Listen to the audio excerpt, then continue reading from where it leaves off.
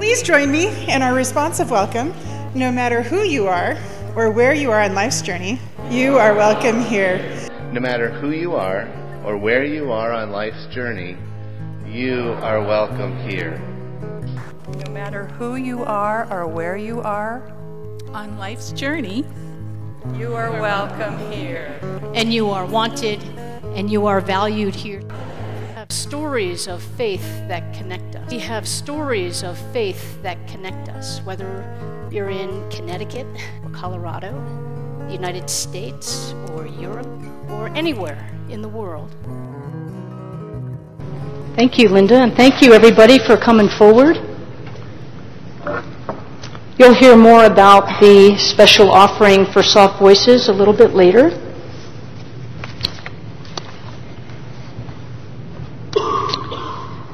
One of the things I love doing is asking people for words of wisdom. You've probably heard me talk about asking people who have been married and are celebrating anniversaries, what's the trick? How do you do it? Give me some words of wisdom. It also applies, they're ready with some answers. 99% of my questions are rhetorical. Not that I'm going to answer them, but that I want you to think about them. And it was recently that Marilyn Decker was here one evening with the prayer shawl group. And I just happened to walk in when they were blessing the prayer shawls that have all been completed. It was a wonderful moment. And Marilyn shared that it was their anniversary, her and Bill's anniversary, and it was like at least 46 or maybe 56 years. A lot of years. 54 maybe? Okay. And so I said, okay, well, give me some words of wisdom for marital longevity. She thought about it. And she said, compromise. Compromise is helpful. And she kept thinking about it, and I like that about her, that she kept thinking about it. And she said, and kindness. Like, when you have a choice, choose to be kind.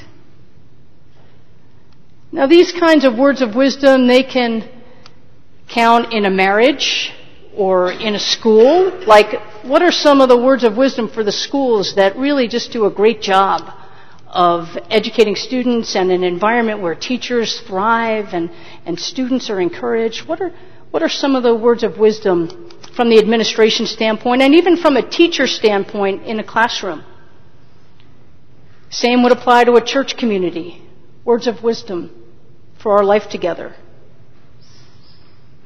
I recently heard about a choir that had, I forget what it's called, but they had this list of an agreement of how they were going to be choir together. And I don't know if you've ever been a part of a choir. It's like any other group. It really is. But every once in a while, as this person was telling it to me, sometimes you forget that you're in a choir because you love to sing. And you think that you're in a choir because it's your job to correct other people. Sounds like any other group, right? You forget why you're part of this group, and then all of a sudden you think it's your job to tell everybody what they're doing wrong. So this conductor that I was learning about has this wonderful way of saying, I've noticed that we're not living up to number 4. So everybody take out your sheet and let's look at number 4.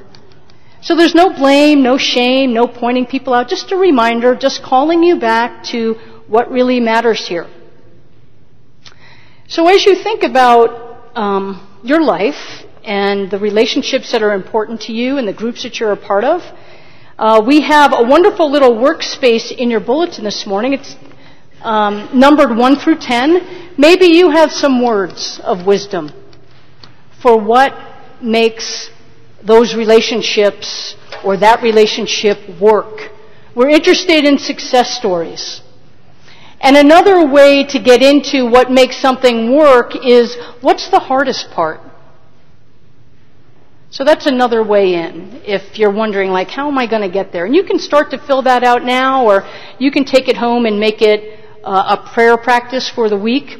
And we're talking about this because our summer sermon series is on the 10 Commandments. and the Ten Commandments are definitely a way to hold a community together. And you're going to hear a whole lot more about the Ten Commandments as we go on, so I won't say too much. But I do want to remind you that the Ten Commandments are shared by the people of the Jewish religion, the Christian religion, and the Islamic religion. So it's not something that is uniquely Christian or uniquely Jewish. It's something that we share. So it's interesting that there are 3 world religions that hold these commandments in high esteem as part of sacred scripture. And the literal translation for 10 commandments is the 10 words, or what I like, the 10 things. What are the 10 things? You know, it's a thing about a thing. And tradition tells us that these words or these things were given to Moses. And it's worth remembering a little bit about Moses' story. His mother was in a very challenging situation when Moses was born. The children were being slaughtered. And so she had the kind of creativity that was born of desperation, that in these days would put a child on a boat, but in those days put a child in a basket. And then he was found by a princess and adopted into another culture. Keep that in mind as you think about the one to whom the words were given. And these words, we're told, were given on a mountain, which in the Bible always means closer to God, but also in the desert. It was in the wilderness that these words were given, not within the boundaries of any one nation. So these are more universal, not for just one people of one time. So what do you imagine when you think about, even if this is the first time you're ever thinking about how Moses received those 10 things? Do you imagine a voice from the sky? Or do you imagine him receiving it in that silent, intuitive way? In other words, you think of it as an external sense of guidance. You know, that old teaching philosophy where you must fill the student with information. Or that internal sense of guidance where you encourage and invite to see what is within. Or some combination of the two. I am grateful to my friend Rabbi Stacy Offner because she introduced me to a book by Leonard Felder, who's a psychologist, who wrote about the 10 Commandments, and his book is called The 10 Challenges. And she said, when she heard that we were doing a summer sermon series on the 10 Commandments, she said, ooh, you have to get this book. You will never look at the 10 Commandments again the same. Never. I'm like, okay. So I got the book. Turns out she was right. And I'll be interested to hear what your thoughts as this sermon series moves forward. And it's important to remember Leonard Felder, he is Jewish. His religion is Judaism. And it's important to remember that as a Jewish child and man, Jesus was also well acquainted with the 10 Commandments. In Matthew chapter 5, he says, I didn't come to abolish the prophets or the law, meaning the 10 things. I came to fulfill them. So these 10 things really mattered to Jesus as well. And what we're going to hear this morning is 2 translations of only the first commandment, just the first one. You're going to hear the tradition from our Pew Bibles, and then you're going to hear Leonard Felder's translation, which is a beautiful piece of the Hebrew language, because words in Hebrew can mean many things. And so I'm going to ask Miriam and David to please come forward, and let's hear what these 2 translations sound like. I am the Lord your God, who brought you out of the land of Egypt, out of the house of slavery. You shall have no other gods before me. I am the one who is and always will be, your God who can bring you out of a narrow way of seeing things, out of your enslavements and worries. Okay. The first one's probably familiar, is that right? Yeah. You know, we've been conditioned to hear these words as commands to be obeyed. You must do this. I always think of a finger pointing. You must do this. Or the lightning bolt from the sky, right? But the gift of Dr. Felder's work is the invitation to hear them as challenges, as an ongoing process, as the evolution of us, as we grow into what it means to be mature and healthy adults that have something to offer the world. Let's do that again. And David, this time when you do it, just get a little closer to the microphone, please. Okay, let's hear it one more time. I am the Lord your God, who brought you out of the land of Egypt, out of the house of slavery. You shall have no other gods before me. I am the one who is and always will be, your God who can bring you out of a narrow way of seeing things, out of your enslavements and worries. Thank you. Thank you. So the invitation of this first challenge is to rethink our earliest images or teachings about God, or maybe even about these commandments. When you think of an image of God, do you think of the old man in the sky on a throne? I mean, it's valid. You've heard it. You've probably seen it. It's a pretty prevalent image. Or maybe Jesus comes to mind. Jesus as a face of God. Not the face of God, but a face of God. One of many faces of God. That might be helpful. Or maybe your image of God, or when you consider what God is, maybe it's more abstract, the energy that dwells among us. Or a little more concrete but not personified, the breath.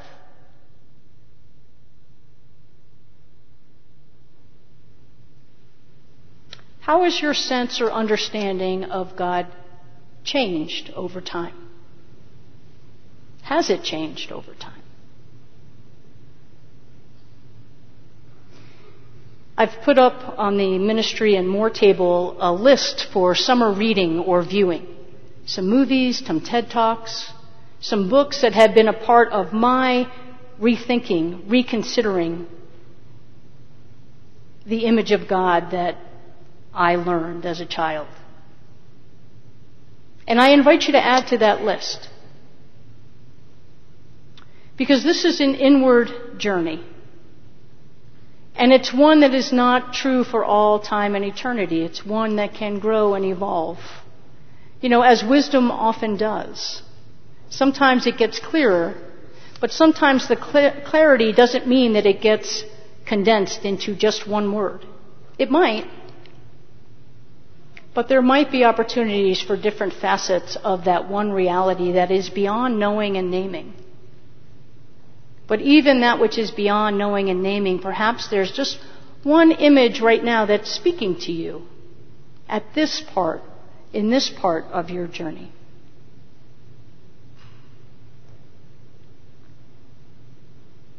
Amelia asked me to give her credit for this line in a joking moment, but she says, how we live says something about the God we believe in, which is very true. And what she was talking about in that regard was our life as a church. As a congregational church, our life together is more of a partnership versus a hierarchical relationship. I always giggle, sometimes out loud and sometimes to myself, when someone says, "Who's in charge?" See, you giggle too. But how does that apply to God for you? Is it a partnership? Or is it hierarchical? You can usually tell at moments of great stress. Get down here and fix this. That sounds a little hierarchical to me.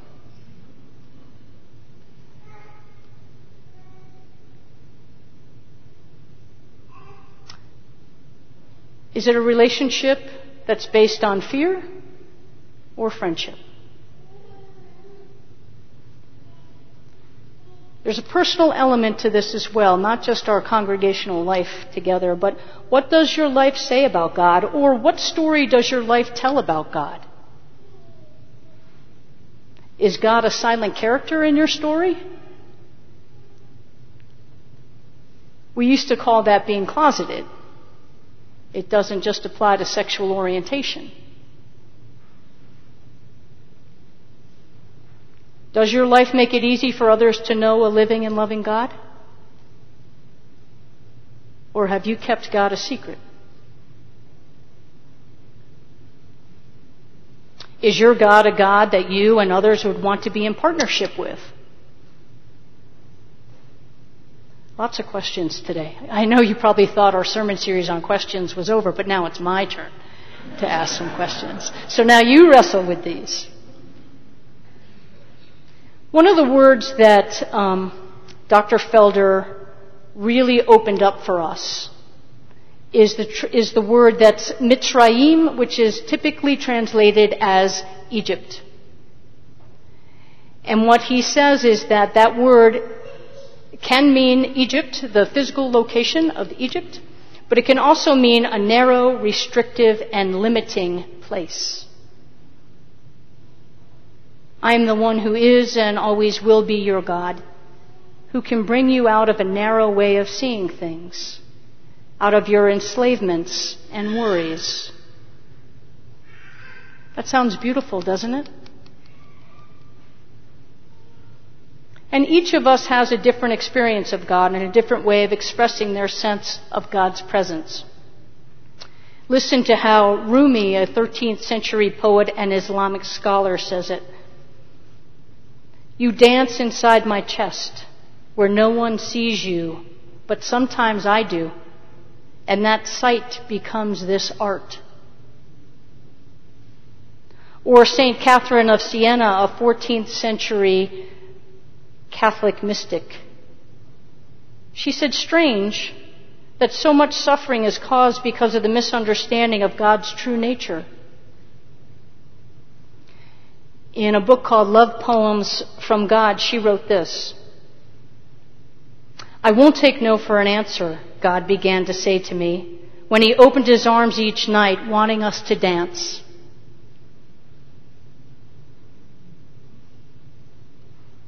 Has God ever invited you to dance?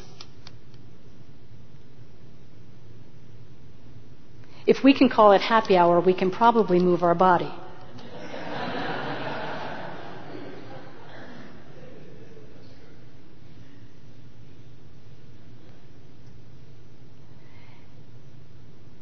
In Dr. Felder's words, because the first commandment offers the challenge of determining if you want to be partners with the mysterious divine being who can be found deep inside you, because of that, there's a moment of silence in which the world waits your response. Do you want to be in this partnership?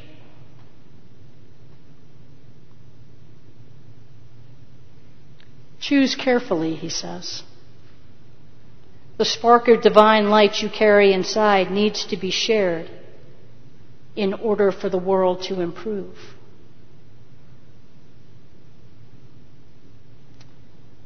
We're going to move into a time of silence so that you can consider any one of the questions that have been offered this morning, or you can tend to your list of 10 things or a few words of wisdom. We're going to sing to get us into that space, and then we're going to just sit in silence for a moment. So let's stand. Let's remain seated, actually. Number 91 in the Sing book, O Great Spirit. Robert, play it through for us once, just so we can get a gist of it.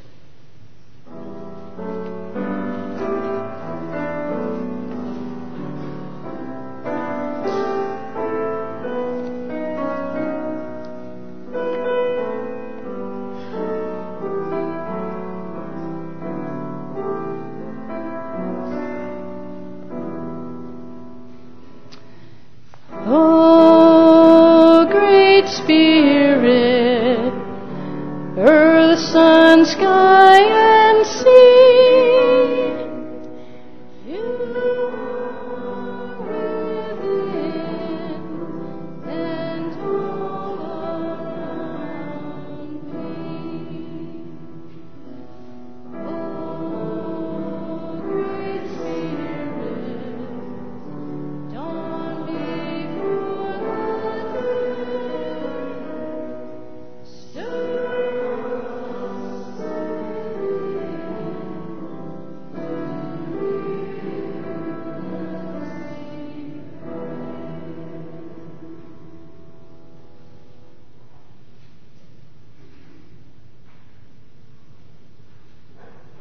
Friends, wherever you go, God is with you.